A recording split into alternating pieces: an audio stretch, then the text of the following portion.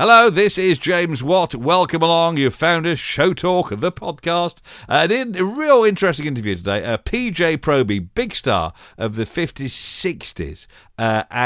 He was going to be a lot more famous, but there was an incident with trousers, which we'll get to. So I think you'll enjoy the conversation. He's been there, done it, got the T-shirt. And you'll like this guy a lot, PJ Proby. And if you want to subscribe, that would be great to us, because more come through every now and again on this here channel. And if you want to contact us at JamesWattUK via Twitter, or hello@jameswattuk.com will work as well. Anyway, PJ Proby, this is what happened when I met up with him. So now today we got a man that kind of should have been more famous than Elvis.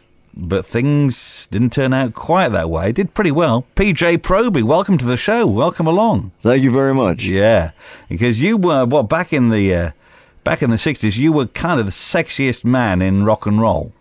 That's what they say, not me. And now you're living in the UK. Been living in the UK for a long time. Of course, the more astute amongst us will have spotted you're not from round these parts, and you are a proper American. Yes, I'm from Texas. Yeah, Texas. So, and what was your upbringing like? Were you involved in music when you were a kid? I was in military from the age of 8, from 1948 till 1957. Right. I was in nothing but military academies all over the United States, and when I graduated from Western Military Academy, I went straight to Hollywood. Wow. And did you know anything about music when you were in the military, or was that kept No. In the summertime, I had my own radio show, me and Tommy Sands, and then we met Elvis in '54, and me and Elvis and Tommy worked all over Texas. And then when I graduated, Tommy had just gone to Hollywood and made a picture called Sing Boy Sing. So when I got out there, I called Tommy, and he put me in touch with Lillian Goodman from MGM, the vocal coach for Elizabeth Taylor and Van Johnson and everybody. And I auditioned, and she took me, and I studied for 3 years with Lillian Goodman in Hollywood, and started working for Elvis, doing his motion pictures. Then I met Sharon Shealy and Eddie Cochran and Baker Knight and the Burnett brothers, and I started writing. And Sharon got me a contract with Liberty Records and introduced me to Jack Good, and Jack Good. And then he brought you here. He told me about the Beatles, and the Beatles came out, and he brought me over to be with them. Let's go back to Elvis. So how did you meet Elvis through music or through the military? How did that meeting happen? I met Elvis through one day that the disc jockey Cliffy Stone came up to Tommy and I and said, "Boys, there's a new guy I want you to meet on Saturday. Y'all will be singing out at the Hitching Post on South Main, and this new boy will be singing there with you. He's just got a brand new record out called That's All Right, Little Mama. His name's Elvis Presley. I'll introduce you this Saturday." Yeah. So Saturday came, and we all went down to the Hitching Post, and Cliffy introduced us all to Elvis, and Elvis took one look at my my stepsister, and sang to her all night, and started to come over to the house every day after that. What did you think when what was that performance, that early performance of Elvis like then? It was nothing to me. He was just another country singer, and doing the things that I wanted to do. He was 4 years older than me, so he had the head start. So yeah. he was up there doing on stage what I wanted to do. And then you worked with him. You obviously got to know him very well, and so then you worked with him on the movies and helping out. Well, I met Ben Wiseman, one of his writers, and Ben had me do the demos for Elvis. I would go down in the morning and sing the songs that Ben wrote, the tracks for the film, and then they'd send them up to Elvis at 5 o'clock in the afternoon. Elvis would go in and record them the next day. So I did the demonstration records for Elvis before he recorded them. Wow. And so obviously you must have been recording songs that became massive hits. Oh, yeah.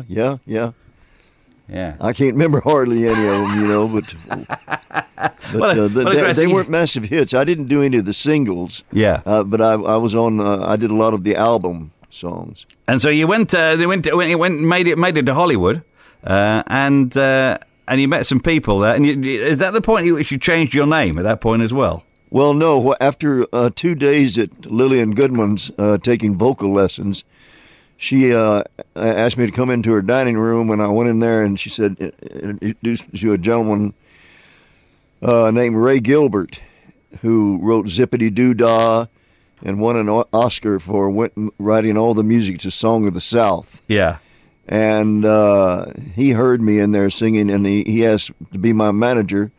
So within 2 days at Lillian's, I had a manager, Ray Gilbert, and then Ray took me down that same week to Gaby Lutz, Heller and Loeb, who had K-Star, Johnny Ray, Frankie Lane, and there was no such thing as tape recorders, and I had to take my guitar and sing for them live in front of their desk. Yeah.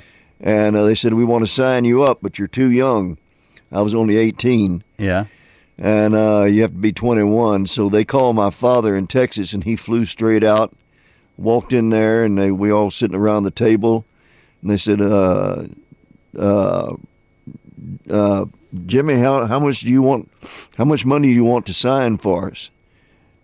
For us to give you to sign with us? Yeah. And I said, what do you mean, me give you money to sign? And my father, who was a banker, said, Jimmy, you go out in the foyer and sit there. So we went out. Me and Ray went out. He came out about 10 minutes later, and he said, I got you $10,000. Wow. He said, don't you think you owe Mr. Gilbert here something? I said, yeah, Daddy, but how much? He said, well, how much do you think? And I said, well, what about half? He said, is half fine for you, Ray? Ray said, yeah. He said, okay, what I want you to do is you take this down to your bank, Ray, put it in your bank account, and Jimmy can't draw out anything unless he has your signature. Mm. And with that, he said, I'll see you in 2 or 3 weeks. He didn't think I'd make it. And left me in Hollywood and checked me into the Plantation Hotel. I think it was $5 or $15 a month. And away he went on an elk hunt. And that was me and situated. By then I had Lillian Goodman as my vocal coach, Ray Gilbert from Zippity Doo Dah as my manager, and the same agency as Liberace, K-Star, Johnny Ray. So that all happened in 1 week in Hollywood. I bet you couldn't believe it, could you? No, I couldn't. Oh, no. I thought I'd already made it. Britain, because had you had any success in America before Britain happened? No. I was just singing out in the valley at the Palomino nightclub, and just writing for people like Bobby V and Johnny Burnett, and these guys all become legends over time. Yeah. But at the time they were just sort of regular guys. You were just sort of mucking about together, were you? Yeah, I became. I was introduced to Sharon Shealy, and she introduced me to Ricky Nelson, Baker Knight, who wrote The Wonder of You,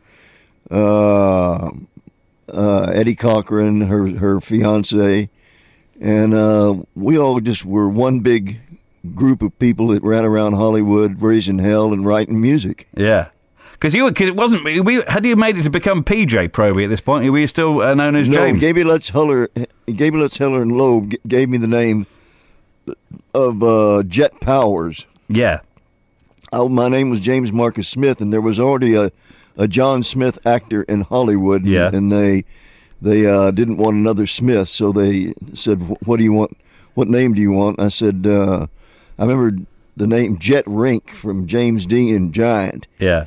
So I said, and then Tyrone Power. I said, Jet Powers. No. They said, go home and think. So I went back to the hotel, and I called and I said, Jet Towers. And they said, okay, Jet Towers. And then they called me back and said, you'll have to change that to something else because we just signed a lady called Connie Towers. Yeah. and we can't. That's her real name. So I said, okay, Jet Powers. So I was Jet Powers up until 57. Until 57, 62. Yeah. When Sharon took me down to Liberty Records, and I sang for them, and they said, we'd like to sign you as a writer and a singer, Jet, but we're going to have to change your name. You're very, very well known here in Hollywood, especially with the police. Said, you seem to spend every Saturday in jail. And I said, yeah, that's right. He said, well, we've got to change your name because you're very famous with the wrong people. And so Sharon chimed in, change it to P.J. Proby. And that was her boyfriend before Eddie Cochran. And he's still somewhere in Newport News, California. And so as I was going out the door, Dick Glasses said, how do you want that spelled? P-R-O-B-Y or P-O-R-O-B-I? Sharon said, P-R-O-B-Y, silly. P-R-O-B-I is for girls. So I went in as Jet Powers with 25 cents in my pocket. I came out as P.J. Proby with 500 pounds in my pocket. Hey, that's better. That's a better deal. This is James Watt at Show Talk from showtalk.biz. Check out the website for all sorts of interviews we got on there. Back with P.J. Proby, mid-conversation about how he got his big break. When there was a knock at the door at my house up on Laurel Canyon, and I said, honey, go to the door and see who it is. And I grabbed my pistol, and I held it behind the couch, and she opened the door, and there was Sharon Shealy and Jackie DeShannon. And I said, well, hello, ladies. What are y'all doing up here? She said, I brought somebody to meet you. And all of a sudden, she stepped aside or was pushed aside by this figure that came through. And I hadn't had money from Liberty Records in so long that I couldn't get a haircut. My hair was down to my shoulders. Yeah. And nobody had ever seen a male with hair like that. The Beatles had never come out or anything. Yeah. And he just kind of walked over to me, didn't say a word, took my hair in his hands and jerked it, and he said, my God, it's real. You're hired, dear boy.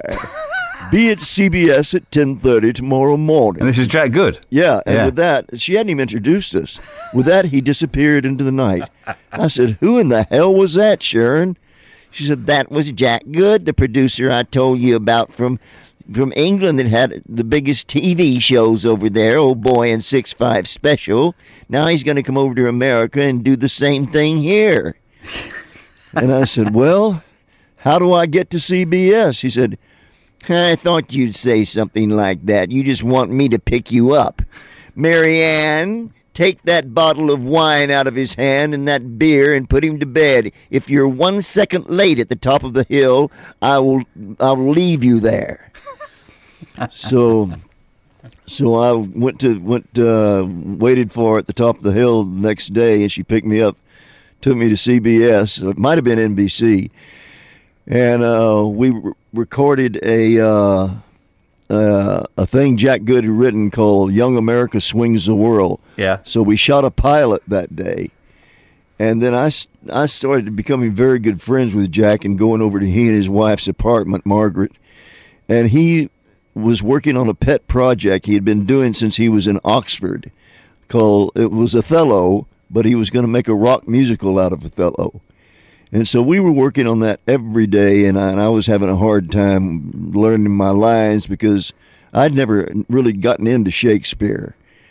And he used to put headphones on me and make me have a nap every day, and I'd wake up and he would throw me Othello's lines. I was playing Cassio, and I found out I just automatically answered him back with my lines, so that's how I learned the lines. Then all of a sudden he came one day and said, Jim, Jim, Jim. He said, I must go to London. He said, the boys, the Beatles, the boys I've been telling you about are big stars now. And they are doing a television special, and they want me to direct it. So he said, I'm going to take your records over and play them for them. See if I can't get you on there. So I said, okay. I didn't really pay much attention because I didn't really rate the Beatles that much. Yeah. You know, a group to me was the Ames brothers and the Four Preps that sang beautiful music like "Love Is a Many Splendored Thing" and all that. Yeah. And so Jack was gone about a week, and I had an argument with my wife, and I moved into the Highland Hotel, and was there one night by myself, just studying the Othello role. I mean the Cassio role, and the phone rang, and it said Lillian something here. Lillian somebody from Rediffusion. Yeah. As Mr. Proby, Jack Good and the Beatles and Brian Epstein would like you over to do the special for the Beatles. Said, would you be interested in doing that? And I said, I sure would. She said, well, I hear that you do nothing but you have trouble learning your lines, and you're doing nothing but studying for Othello. And I said, that's right, and I am having trouble with my lines. I'm from Texas. I've never really gotten into Shakespeare. Yeah. He said, I thought as much. Well, there's a ticket waiting for you for a flight out day after tomorrow at 10 o'clock. No doubt I'll see you around. Goodbye. And that was it. And then you arrived in Britain. Yeah, this is James Watt and Show Talk from showtalk.biz. Now, the thing I was trying to get to back at the beginning, why you should have been even more famous than you were, because you got banned from nearly everything, didn't you? Yeah, well, because there was the famous, because you were the sexiest thing on two legs, so to speak, in the 60s. You were much more raunch than everyone else, and your trousers split. Was that? How's the story go with that then? No, well, the pants split simply because I was doing knee slides across the floor and everything, and it was velvet, and the pants only split at the knees and a bit up the seams, and anyway, I had a gentleman come out like James Brown and wrap a big, beautiful velvet robe around me to where you couldn't even see the knees or anything. Yeah. But Mary Whitehouse said that I was everything in the book, she called me, and she. Were you everything in the book or not really? No, I was just I was the first person to move on stage over here. The Beatles and everybody stood in one spot and shook their hair. Did you get banned? Did you get banned from theaters? Yeah, I got banned, but I got banned from the Mary Whitehouse said throw him off the tour, and the grades in the Delphont said we can't do that. They